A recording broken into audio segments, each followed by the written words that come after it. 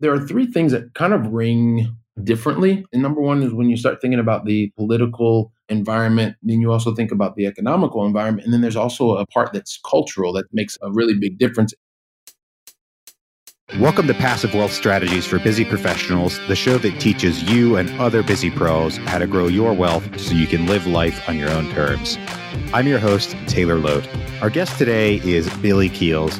While becoming a real estate entrepreneur, Keep On Cash Flow's founder, Billy Keels, continues to work in the corporate world. In fact, he is one of the best corporate soldiers you'd ever want to meet.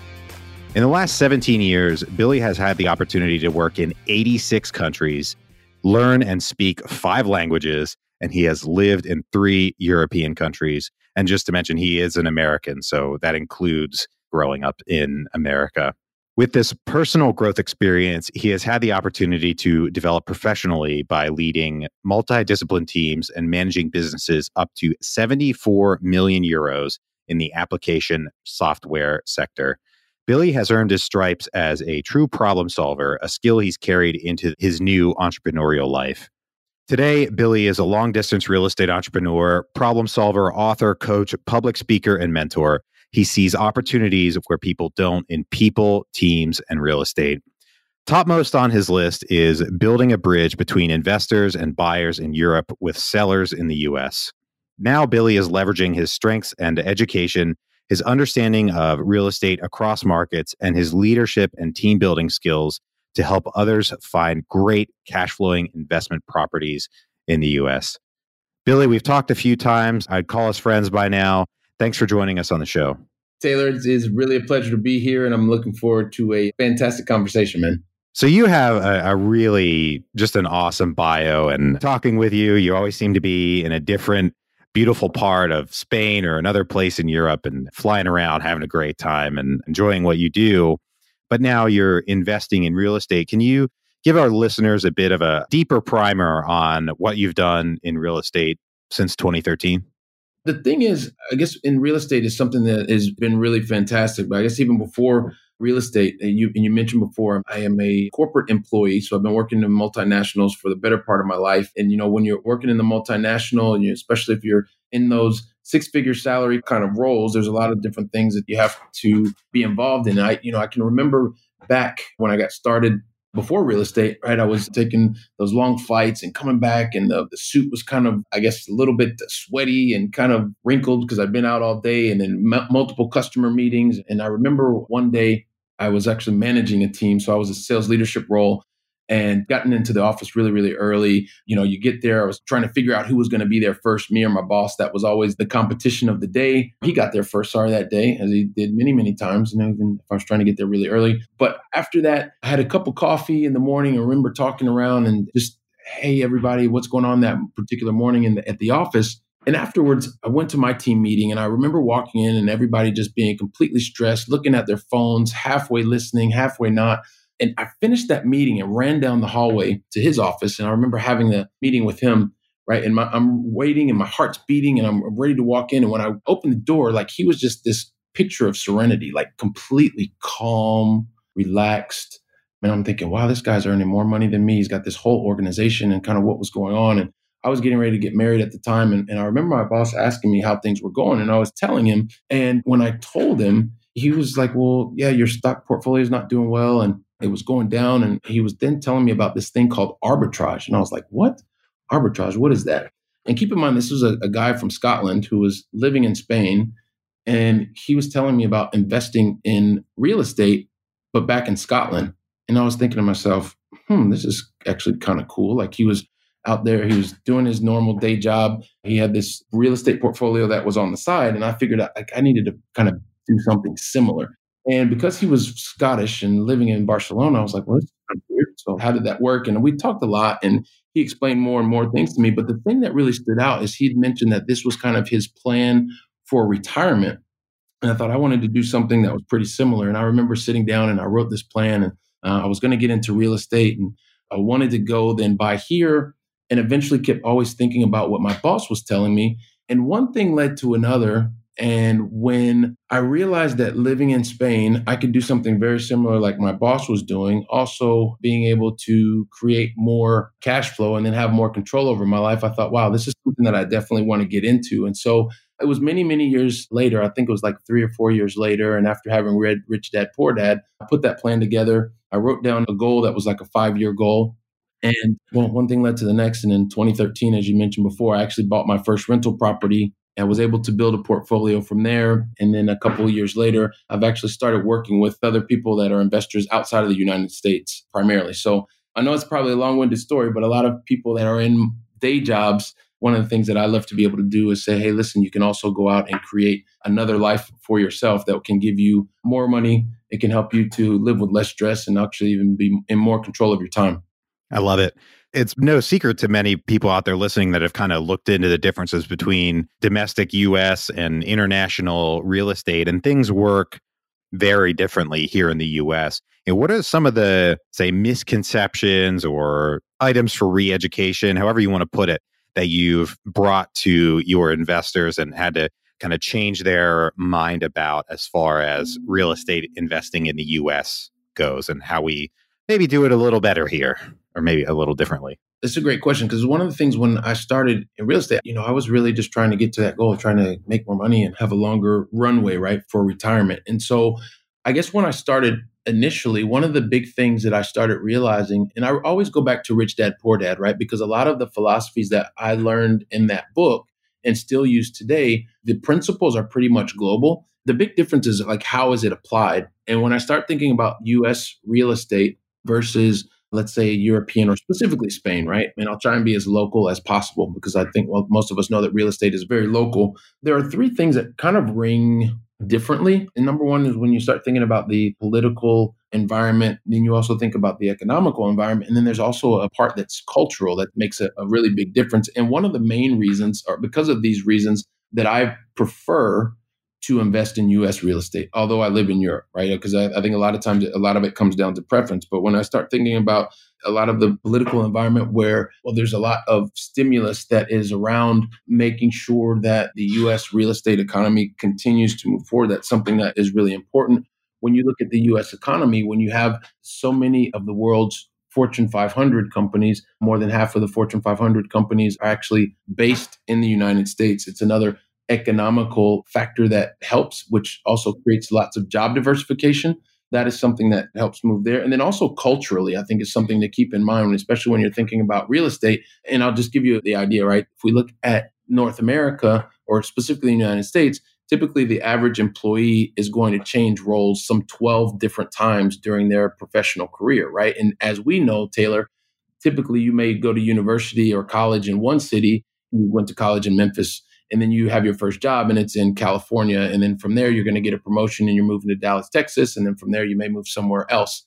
And so because of these different factors, it makes the real estate market in the US, for me, especially because I'm a cash flow based investor, it makes it a market that I much prefer. And because of that, it minimizes some of the different risk factors. And that also is interesting for a number of the investors that have decided to come and work on board with us. My understanding is that the cash flow opportunity here in the US is significantly greater. And, I certainly agree that cash flow is what we need to be investing for. And we have that opportunity here in the US, whereas prices in much of Europe, real estate being much more local than that, but throughout much of the continent, prices just don't support cash flow. And most people over there that invest are investing for the very long term for an appreciation play, and generally they're not making a significant cash flow on their investment, whereas here the whole goal is to make that cash flow.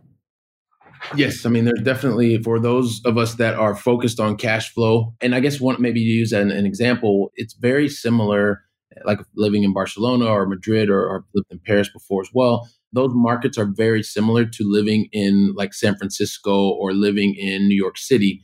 These markets that are very much appreciation based.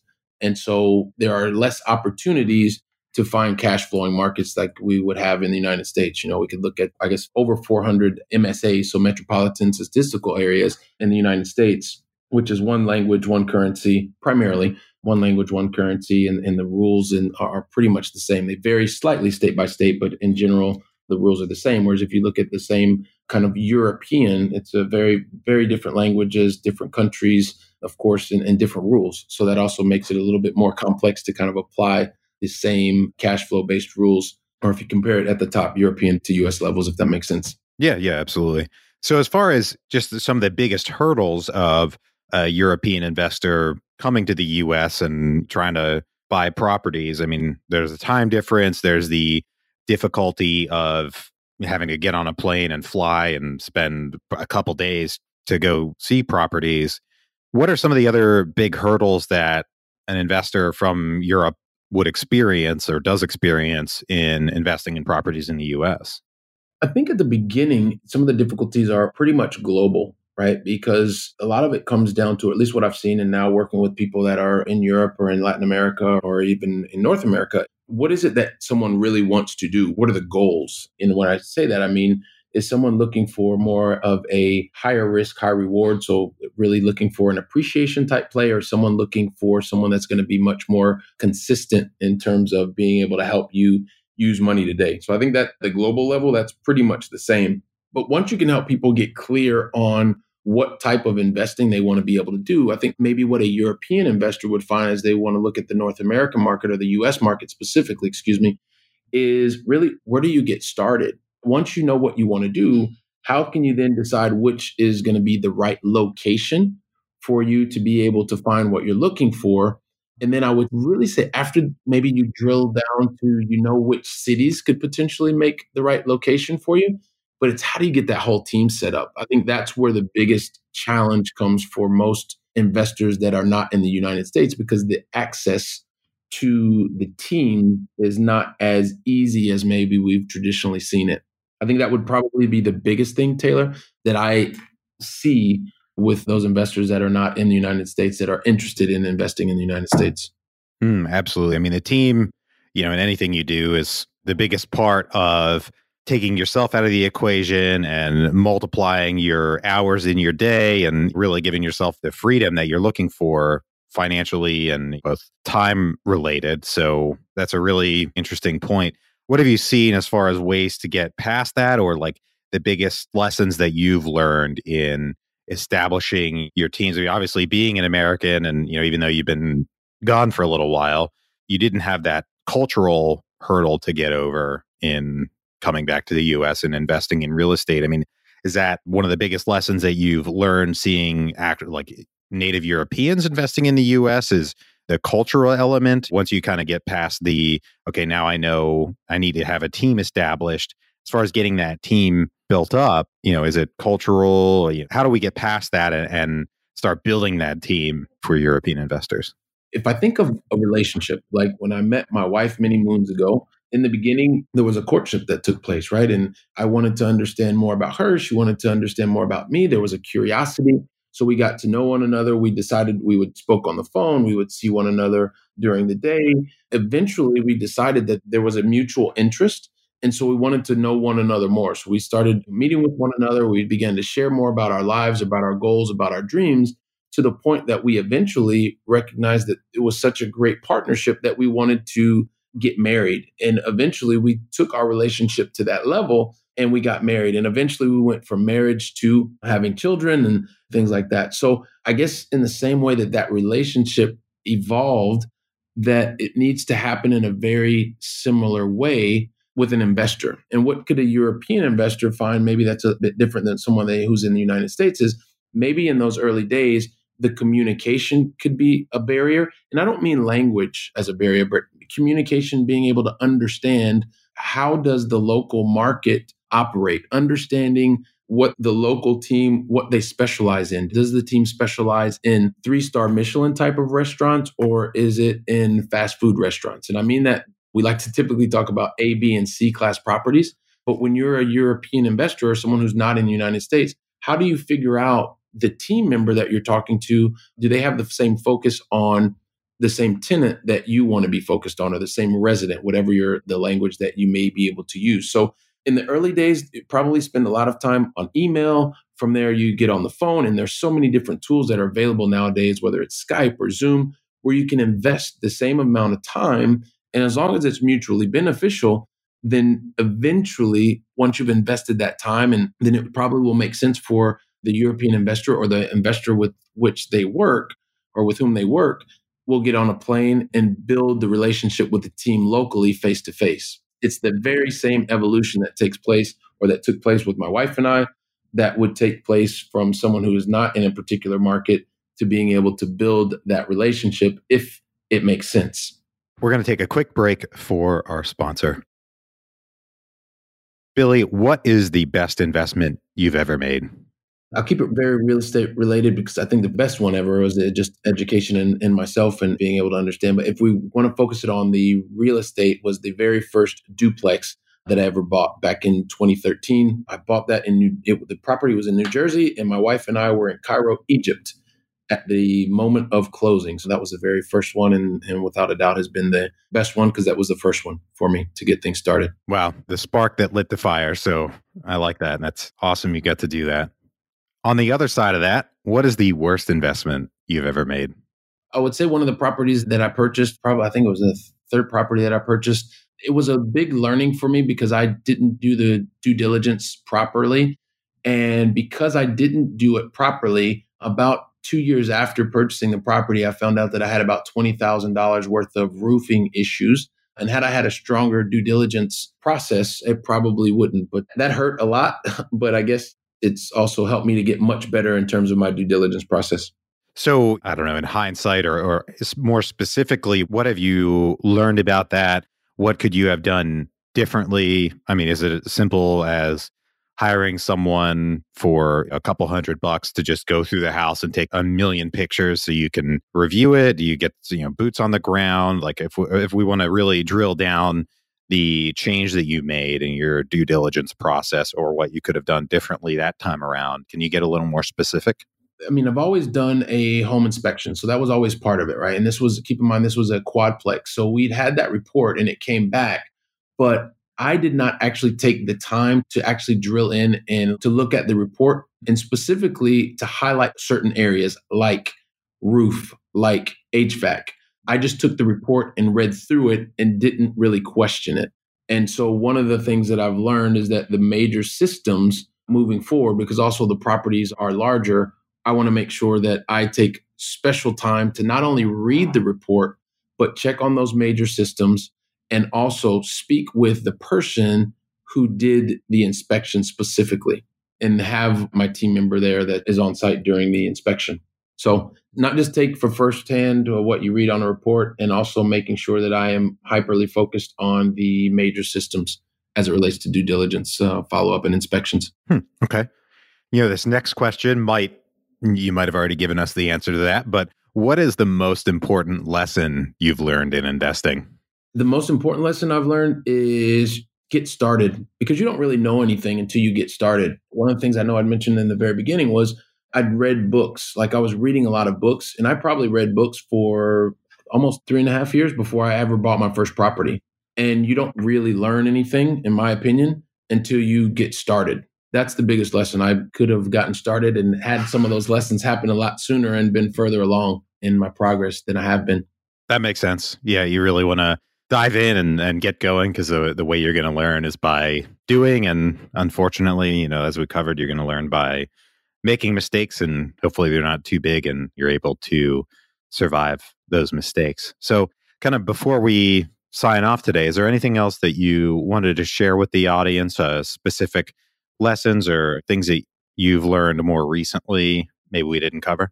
As your business progresses, and I say the business, right, because someone may just decide that they want to be a very passive investor and they just do certain things, or someone maybe want to be active. And really the thing that I am becoming more and more aware of, it is so much about the team in terms of your progress, your development, and not just on purchasing properties, but what you learn about your specific niche, right? And being able to grow more as an investor, as an educator, as a mentor. It really is about the people and the teams that you surround yourself with that can be such an important part of your ability to attain and overachieve against the goals that you set for yourself.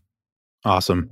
I love that. I've learned through my own investing and certainly hosting a podcast that the team is absolutely key because we all only have so many hours in the day.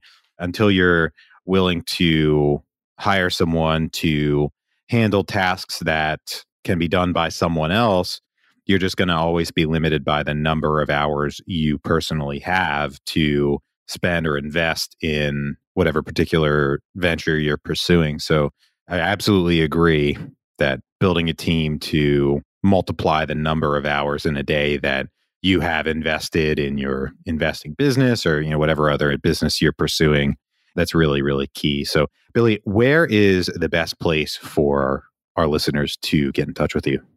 There are a couple different places, if that's okay with you. I'd just like to let people know. Because when you're looking at long distance investing, I did write a book about my experience a couple years back, and I'd like to offer your listeners a free copy of that ebook. And they can go to growyourmoneythesmartway.com and check that out.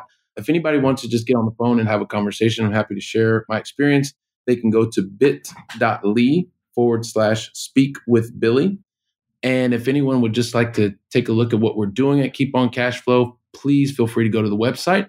And that is keeponcashflow.com, KEEPON cashflow.com. Awesome. And all those links will be in the show notes. So if you just want a clickable thing, click the show notes and they'll all be there. So Billy, thank you for joining us today. I know we got a pretty significant time difference here, so I'm glad we were able to make it work. And thank you for all the awesome lessons. To all the listeners out there, if you're enjoying the show, please leave us a rating and review on iTunes. It's a big help. If you know someone, a friend or a family member that needs to grow their wealth or you think should have access to this information, please share the show with them and bring them onto our team. For now, I'm your host, Taylor Loht. Thank you for tuning in, and we'll talk to you on the next one.